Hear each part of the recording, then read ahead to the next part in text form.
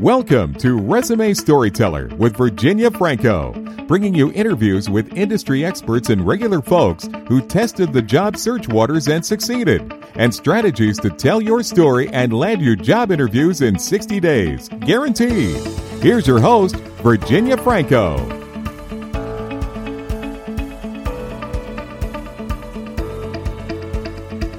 Hey guys, I am so excited to have with me Emily Lawson. She is an executive career transition coach, and we've been colleagues on LinkedIn for a while now.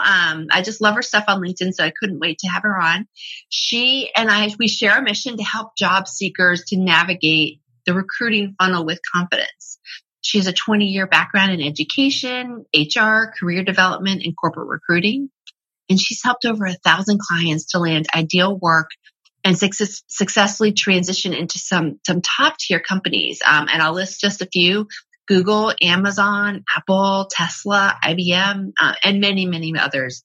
So Emily, thank you so much for joining me. I'm delighted that we finally got to do this. Oh, Virginia, me too. Thank you so much for the invitation. It's truly a pleasure to be on. So I always love to start off with just asking, how did you come to be in this position? Because most of us did not grow up saying this is what we wanted to do when we were grown-ups. No, I can definitely say I fall into that camp as well. For me, the impetus in building my company was I just saw a glaring need.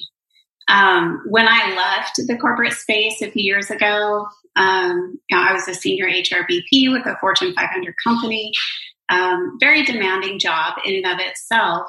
But I actually started to work with a few colleagues from a company that I worked with prior that was going out of business. And what I realized was a lot of what I inherently knew from the HR space was not common knowledge to the typical job seeker. And what surprised me even more is this particular group was from a research and development laboratory. And I was their site-based HR manager there at that time. And these folks had multiple PhDs. They were very well networked in their industry, 30 plus year careers, and they were completely stalled in transition. Wow. And I simply introduced my knowledge from HR and my experience and partnered a little bit more closely with them on really helping them understand their unique value and how to market that. And they got traction just right away. And I thought, gosh, this is so unfortunate. Recruiting has changed so much in a short period of time. And it's left people who are job searching feel very unstable and unsure as to the best course of action. So for me, I tend to work best, I feel, with senior leaders and really helping them market their unique value and better understand how to leverage that through networking and strategic job search. But of course, those fundamentals apply at all levels. And so for a lot of those strategies, that clarity has been helpful to many. No, and I work with all ages as well, but mostly senior leaders like you. And so many of them are in situations where they kept getting jobs because of their network they were recruited, either they were outright recruited or, colleagues would bring them along when new roles became available. So they find themselves having to sort of formally look for a job for the first time in many, many years. Sure. Are there a couple of sort of common challenges that you see facing your clients that are trying to make a move today that they just didn't anticipate? Oh, absolutely. I think it very much goes in line with what you just said. The typical model that has helped them transition into other roles really isn't active in the same way today. And either through a layoff or a lot of different reasons, they find themselves looking to transition, and they, simply just sharing your resume doesn't work anymore. And they're just, they haven't been on LinkedIn. They've been working. Honestly, I hate to say that. But yeah, no, they've been busy. They've been busy. So for them, understanding the key elements in strategically using their profile, not just having it optimized for recruiter searching, but really using it as a networking tool, that coaching has been paramount. But also, there's a lot of difficulty in understanding how their resume is used. It's just one piece of a much bigger puzzle. But on that senior level,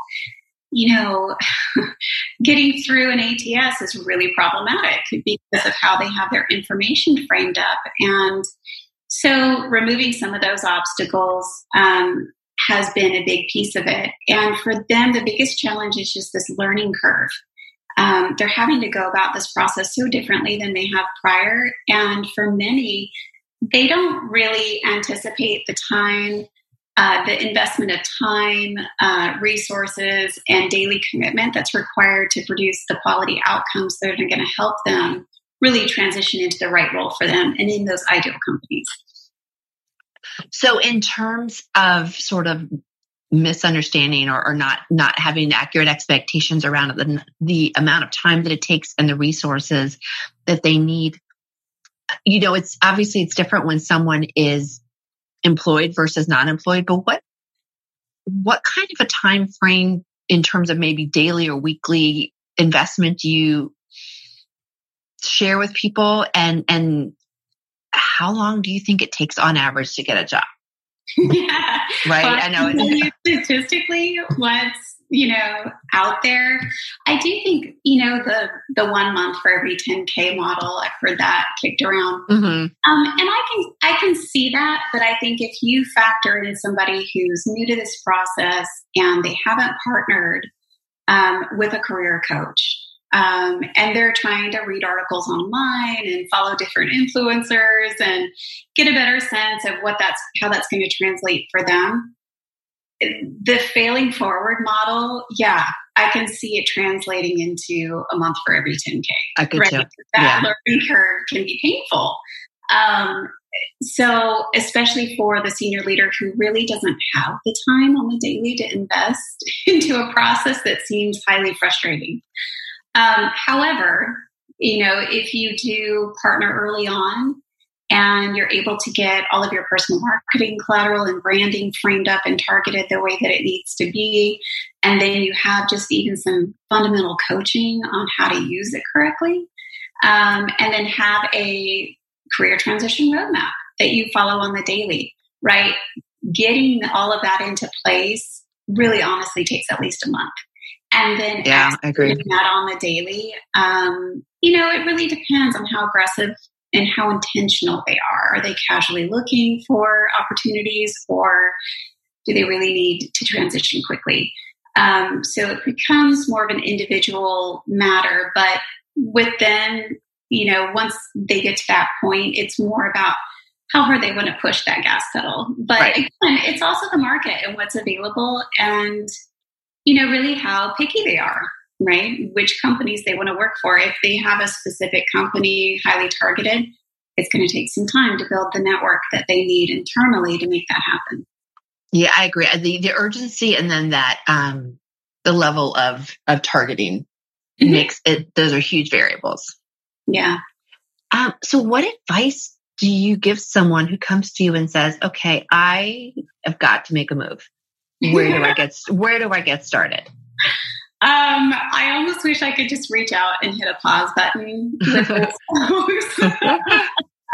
because a mistake that I especially saw earlier on, I think when I was providing services kind of for all levels of job seeker, what I found is people have a tendency to be more reactive than intentional. And with that reactive behavior comes trying to, cut corners, shortcuts, maybe, paying just, not that much for a resume that's heavily templated with a lot of canned phrases or words that really doesn't explain their value. Yeah.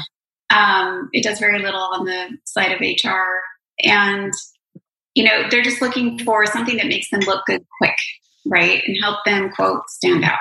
And those are not good strategies, and they're not effective for any job seeker on any level. So I think the one piece of advice is to stop for a minute. If you're not having success, then that's your sign that you need to identify, do a pretty thorough needs analysis as far as where you are in the process. Are you not getting traction for, even that initial phone screen? Okay, then it's your resume that needs your focus. Right. If you're not getting offers or transitioning through the interview processes, then that's your sign that you need to get some practice with your interviewing. So you can go about it that way, or you can just kind of rewind from the beginning and set out a plan of attack and a strategy. Look at your resources, identify where you can invest and how you need to bridge the gap, and have a very calculated plan going forward.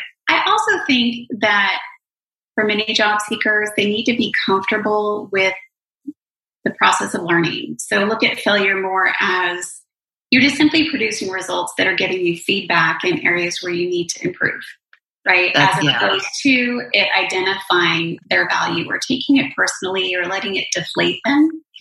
I think if you just follow the process on a daily consistent effort and try to remove those elements, that's going to yield a higher return than just trying to fix it quick. It's interesting that I agree with you that feedback is a learning opportunity, and it's helping you move one step forward. But getting feedback can be tough, and getting it from the right people, I think, is so important. Oh, that's a good point. Because if I pull four of my friends that know nothing about job search, right. It's not going to be really great feedback. And then and you would know this better than I, but people, when they do interviews, they are instructed not to give feedback more often than not. Absolutely. Isn't that correct? Absolutely. And I think, with a lot of job seekers, especially if they haven't been involved in hiring themselves, mm-hmm. It's especially frustrating because it feels like the HR or the prospective employer is ghosting them. And really on the other side, there's so many variables behind that. That process could have gotten stalled because of budgeting getting pulled. It could be a reorg. It could be an upcoming merger or acquisition. Things that got set in motion months ago sometimes get halted. And they don't want to lose you as a potential candidate, right? But they can't exactly be that transparent either about what's happening internally. The other side of that is, discrimination, bias. We get thousands of claims every year from prospective candidates who feel that they were discriminated against, and larger companies tend to get targeted for that. So we have to be incredibly careful about the feedback that we give. And, the more vague, the better. And I know it comes across impersonal and that it's not human. But if I were to get real with a candidate and say, you know what, your nonverbals are distracting, right? Let's say that they have a physical disability that's causing that. Well, you're opening yourself up to a whole can of worms. Right. Yeah. So, absolutely. And so that's why I say, try not to take it personally, but just understand that it's not the right fit at that time for you for whatever reason, and keep going. No, and I think that sometimes the feedback you're getting is obviously not from the physical feedback that you're not getting in an interview, but the fact that you aren't progressing. That's telling. If it happens often enough that your interview skills are the problem. Okay. Identifying patterns is really important. Yeah. And I liked what you said before about, I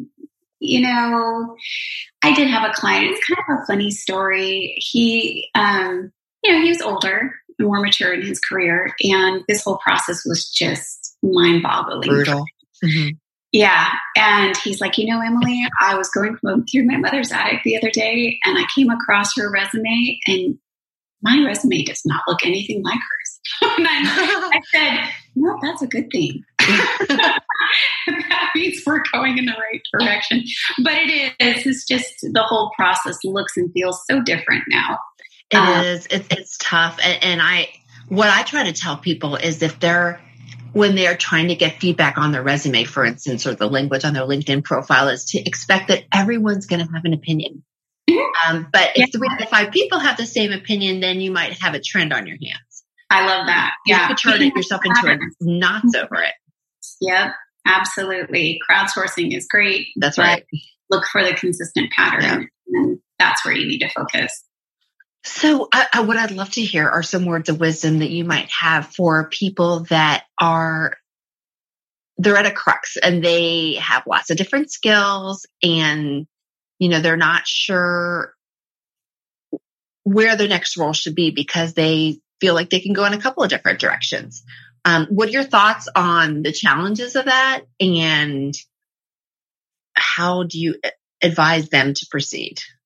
Yeah, you know what? That is honestly such a common impasse for many clients at the senior level because they've had their hands in so many buckets. Yeah, they do, which is great. I mean, I feel like people want generalists, people that can truly be jack of all trades. Once they hire you, they just don't realize it at the beginning. Right, absolutely. So I think aside from, the obvious direction as far as what to target, I think there's some internal work that also needs to be done at that level. Where they are in their career. Are they looking for more of encore work in a smaller to mid-sized company where they can wear a lot of hats and be more of that coach and mentor, right? Or are they truly looking to continue to build their existing career and fine-tune their trajectory or path? A lot of that depends on just their own development, work-life balance, financial needs. And I think that requires reflection on the point of the candidate. Also, I think it's important to understand, what got them to where they are now. Are they jumping from one job to the next and that's how they've acquired a different skill set? Or how intentional are they being? Do they have an end goal? These are typically things that job seekers struggle earlier on and later on in their career. So when it comes to the job search itself, I think where this really becomes an issue is for many clients, they have what I call the autobiography resume that's like 5 pages long and it has everything in there. And I'll just say from the side of HR, we're not going to read it. We're going to pick out the pieces, but when it's so textually heavy like that, it really becomes difficult to navigate. And a lot of that should be shared in the interview process. I think the number one thing is, does the information relate to the job that you're applying for?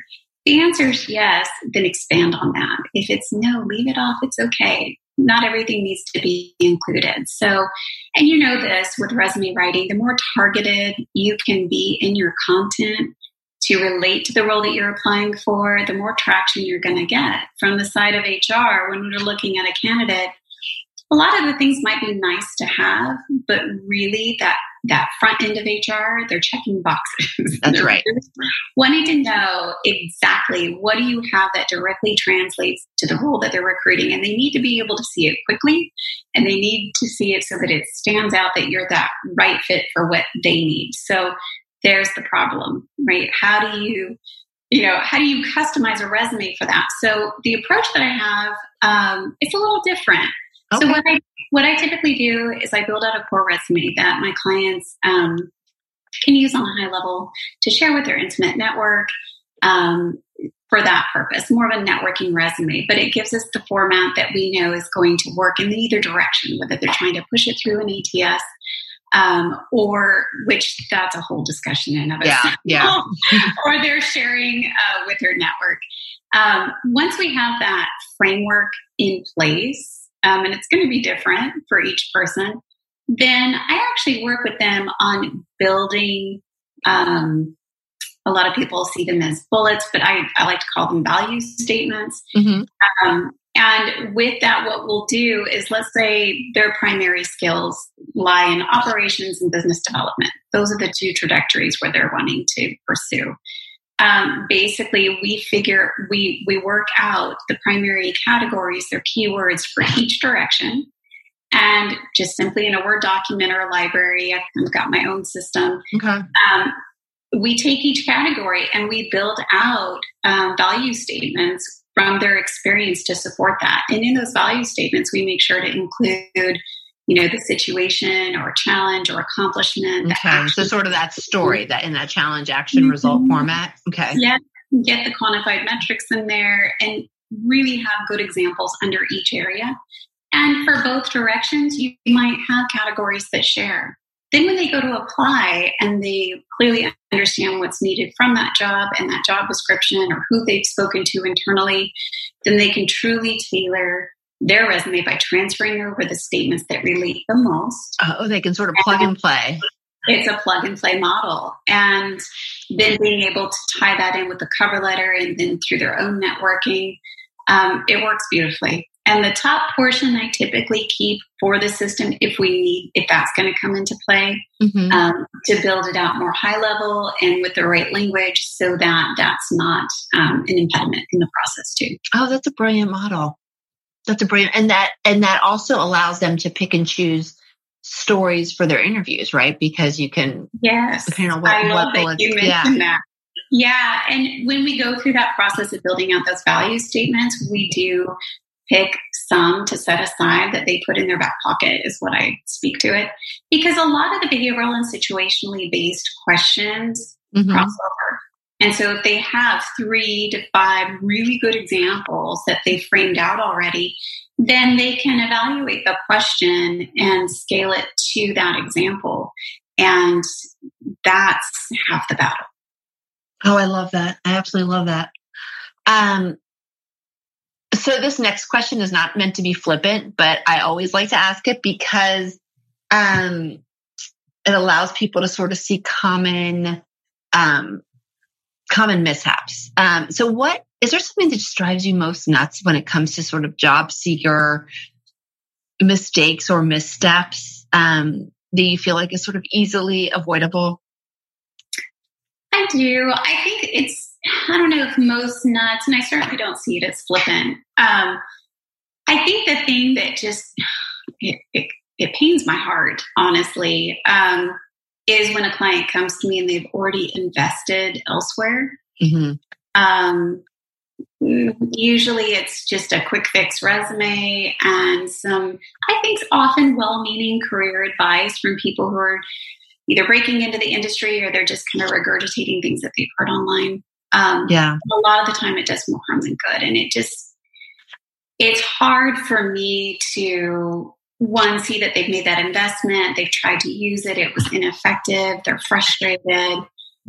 It's a deflating process to go through, a stressful process. And then when you start it out from that position, and then when they want me to use what's been created to help coach them through or fix it, it doesn't work like that. No. Because to do it right, it really requires an investment of time and resources that are different. And until they're ready to make that commitment, they're not going to get the result that they're looking for. And often they have to go through that to get the perspective to then invest. But it's difficult to start from that place. Yeah, I agree. To me, I can always tell when those resumes sort of stand out because you read them and it doesn't feel like a person sometimes. And I've actually gotten that feedback where they say, I paid for this, but it just doesn't feel like me. Yeah. And so fixing something that doesn't feel like you to make it feel authentic you can't do it without doing that. Yeah. I mean, that you level have to of work. Start over. It doesn't, you can't. And what's funny, I don't share this real often, but I think it's valuable to understand in this difference. When I was working with those colleagues before with the company that was going out of business, when they started getting traction, of course, word of mouth hit. And then everybody in the company wanted me to provide services. And so I naively thought, I just need a team of writers to help me, right? Oh, so yeah. I put on my recruiting hat and I sourced, a writing team. And I made sure they were experienced and certified and, but again, I understand the difference in what we're talking about. And what I was getting was a lot of really nice looking templated resumes because they had worked with other companies that do that. and they have a system that they can use to kind of pull out the canned language, right? Mm-hmm. And so I would get it. And I really tried to develop those writers and help them understand it from the hiring side and to really take the time to invest into the client to create their story. But they were so ingrained in their process and how they've done it and doing volume that I shut it down. No, because it's different. Yeah. So much work on the back end to fix it and then also coach the client on how to use it. And a lot of that coaching happens in the process, right? That's why I like to look at it more as a career transition partner than a coach or a writer.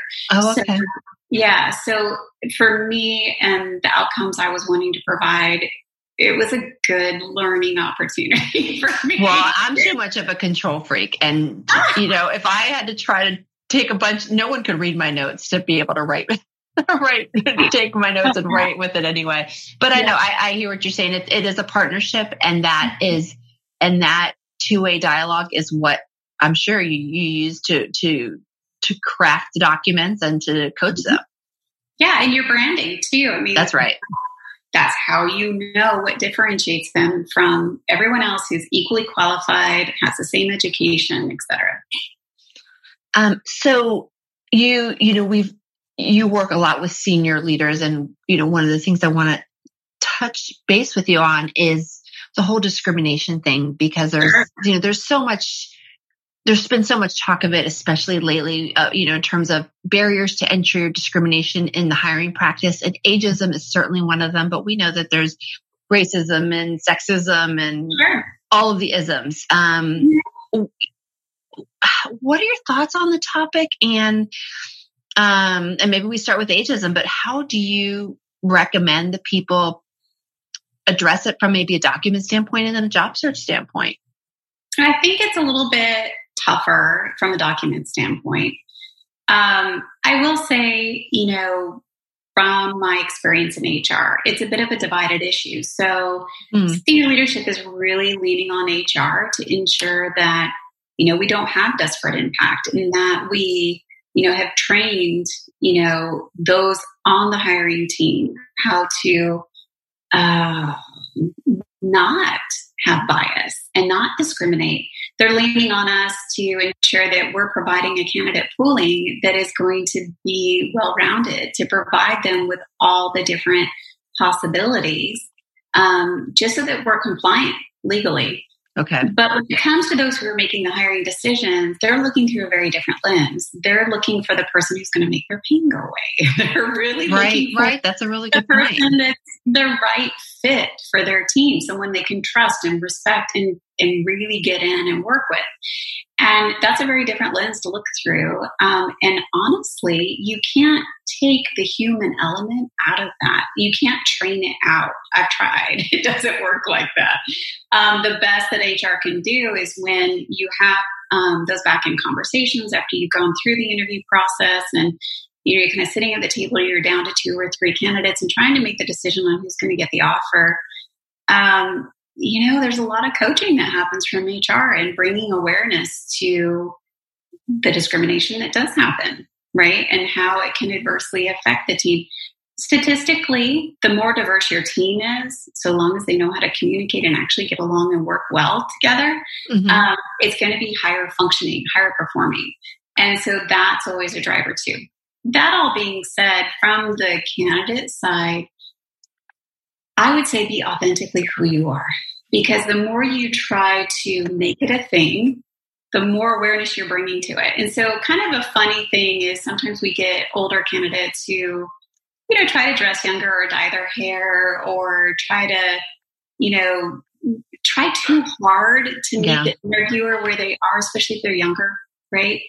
And I would say, be exactly your authentic self and let that shine, because your value is going to come through in a stronger way through that. And maybe the team really needs somebody with that maturity. Maybe the team is really looking for someone who can be that stabilizing force and, provide that wisdom. So, you're always going to get a better result with that authentic approach anyway on both sides. And I don't think there's anything that the job seeker can do. But, just work on being authentic and genuinely connecting with those that you're interviewing with. I think that's going to go a longer way than any other strategy or tactic that they might have. And do you feel like that authenticity helps to mitigate internal biases because you're making that connection? Absolutely. The human connection is incredibly powerful. And at the end of the day, people do hire from that place of, do I respect this person and can I trust them? They're assuming that by the time that they get to the final stages, HR has already vetted out that they're qualified, experienced, have the skills, what have you. And if it's in a technical role, there might be more of a technical interview as far as their skills and their applied. But generally speaking, when it comes to business and leadership, it's more about their leadership style and does it fit into that environment, and explaining the accomplishments that they've had, and doing that from an authentic place and relating it to the role and how it provides value is going to go so much further than trying to eliminate something you don't have control over anyway. Yeah, no, I agree. I agree completely. It's funny. You said that you thought from a document standpoint, it was harder. I actually always think it's easier from a document standpoint because it's, you can make a resume seem a little bit more timeless. LinkedIn's a little tougher, but I feel like once the person's out there interviewing, there's just so many more wild cards. So I think it's more challenging, but I like your advice. Well, you are right with the resume. But I will share that, kind of condensing the experience or leaving off dates or using a more modern format, all those things. Yes and no. I mean, it does. You want your collateral to be branded correctly for your level. Mm-hmm. But HR is going to vet out your age. Like there's no, you're right. That's right. You can't, all it can do is open the door to make them want to learn more. Right. Exactly. No, I agree with that. And I also agree that, like you said, we're as human, bias is inherent in humans. Mm-hmm. But genuine connections are the best way to mitigate it. Yes, and there's a bias, I think, that trumps all others, and it's called a similar to me bias. And it sounds silly, but I've seen it time and time again. What is that? It's where it can go in two different directions. So, for example, maybe the person interviewing is more senior and they're looking at someone more junior, and they see themselves in that person when they were younger, right? And they see the potential differently in that candidate because they identify with where they are in their career and just qualities about them that they relate to. The other way can be if you're interviewing somebody that's on your level and you just genuinely like them. You have common ground. Yeah. Maybe you have the same behavioral analytics, and that's a whole nother discussion. I'm certified in DISC and, or you went to a rival college or some sort of commonality. Something common ground, but also just even how you function.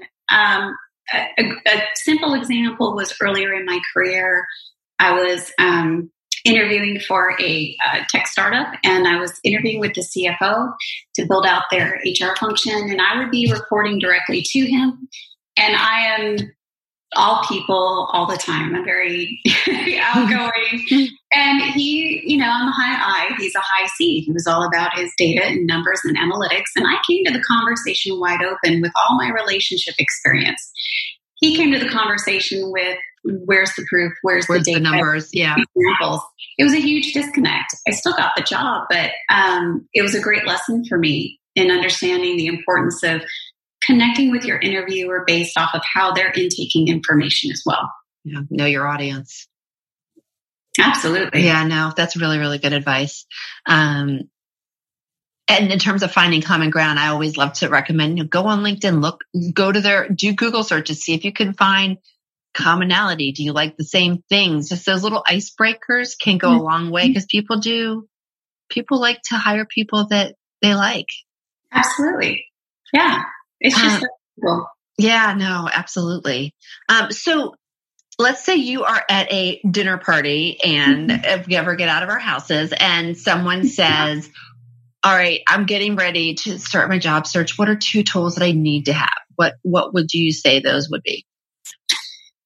I think really taking good ownership and command of your LinkedIn profile is going to hold more value than anything else. Having it optimized based off of the target that you have, just so that it can function for you as far as opportunities coming to you. But even more so, really understanding LinkedIn's platform, how to vet out prospective employers, how to build your network internally within those companies, really understanding the virtual networking best practices. I think that's the one that probably makes me smile the most.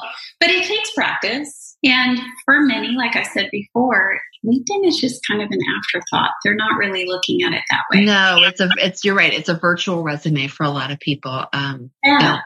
We recognize the capacity of it to be, to me, it's just the world's greatest database in CRM. Oh yeah, absolutely. It's incredibly functional. I can't go into it enough. The other one, which I actually found an interesting little hack the other day that I thought you might share. Yes. I was, generating the key language for a client. And typically I'll use a tool like JobScan or, even like a word cloud generator or something like that, just to get an idea of the focus. But if you go into LinkedIn and you go to the feature to build your own resume, it asks you what job you have that you're building the resume for. And literally by doing that, you could put in, business development executive, right? And it will show you on the right-hand side a list of keywords associated. Are you kidding me? Job. No, I'm not kidding you. It'll show you. And what's gold about this, Virginia, that I love is, a corporate ATS is different. It's going to take keywords based off of the job description or what we manually entered in for targeting that job. LinkedIn is different. LinkedIn has its own internal ATS, if you will, but their own internal database of language that it uses to qualify people for searches and to see you as being the right candidate.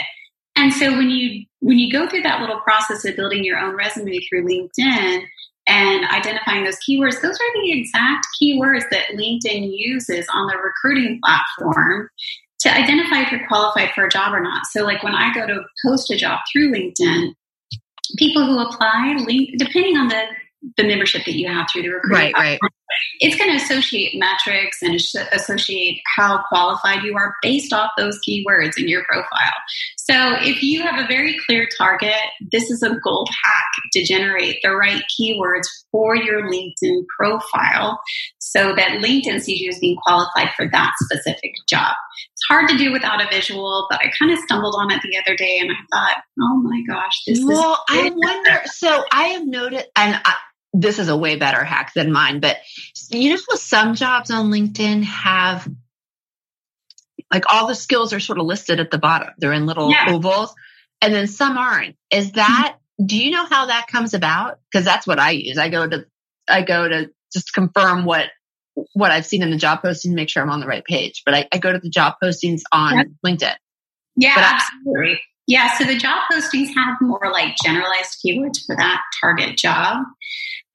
Probably a more comprehensive way is if you do that job for like 10 different companies and activate the ones that stand out the most, and make sure that they're in your skills and endorsement section, because that's the correlation. It even shows you, on the bottom of the job, how qualified it sees you. Well, right. What I can't figure out, though, is how come some of the job postings have the skills and some don't? It depends on their membership in the recruiting. Depends on the membership. Okay. Same thing like if the job poster is listed or not. It defaults to it, but you can elect for it not to show. Oh, so that platform is different. It gives you different pipelines based off of LinkedIn membership, or if you're actively looking, it's a whole different thing. And depending on what level you have, what type of membership determines the functionality. Okay. All right. Well, I will be off to look at this resume, the resume building tool as soon as we get off the phone. Well, last question to sort of just wrap things up. You obviously wear a lot of hats in your role in your current business, but what is next for you? What do you have planned for 2021? Anything you want to share? Yeah, so I think my business to this point has been a refining process of really clarifying my model. Recently, I've taken a bigger step in not just branding, but also, content marketing and looking at that a little bit differently. That's been a lot of fun. I don't feel like I really had the time for it in the same way. So that's been a great focus. But ultimately for next year, what I'm working on right now is the need that I'm seeing the most in my current target client. And that is they simply don't have the time that they would like to invest into, managing their interaction with target companies, having that career transition roadmap and executing it on the daily. What they'll do is they'll kind of go all in, and then they'll go dark for a little while. Mm-hmm. Yeah. So what I'm doing is I'm actually developing more expensive packages. Rather than just having different levels of marketing collateral services associated with more a la carte coaching based off of needs as they transition, I'm going to expand that out to include almost like an all-inclusive job placement retainer subscription model. Oh, wow. Where it's more like a concierge service where we have like a joint Trello board, and we're able to truly partner further into the process, and I can provide the support that's more time intensive so they can focus more on the networking efforts. Oh, that's so necessary. Yeah. And that's, so I'll still have, the bundles with the flat fee and a la carte for those that are, that's a better investment for them financially, but I am seeing more of a need where it just gets overwhelming and frustrating. They don't need to be in the minutiae and all the details and how the system works. Right. And so, I have a couple clients right now that are really excited and like, hurry. Well, that is brilliant. So if people want to reach out to you, I have included your LinkedIn and your HR Logic Solutions website on in the bio that'll be published. Are those the two best places for people to connect with you, or do you have another site or something you'd like to shout out? Yeah. No, that's it in a nutshell right now. I think the direct contact for me is Emily@HRLogicSolutions.com. Sending me a direct email, including, your current documents is really helpful prior to an initial discussion. But always happy to answer, quick questions and help where I can. Excellent. Well, thank you so much. Really good advice. And that hack alone was worth this call. I'm so glad, Virginia. It has just been so much fun to get to know you better and learn from you as well. You're amazing, and I'm just truly honored that you selected me today. Thank you. Take care. All righty. Take care. You've been listening to Resume Storyteller with Virginia Franco. To learn more about storytelling strategies to catch the eye of today's SCIM online readers, hiring and decision makers, go to www.virginiafrancoresumes.com.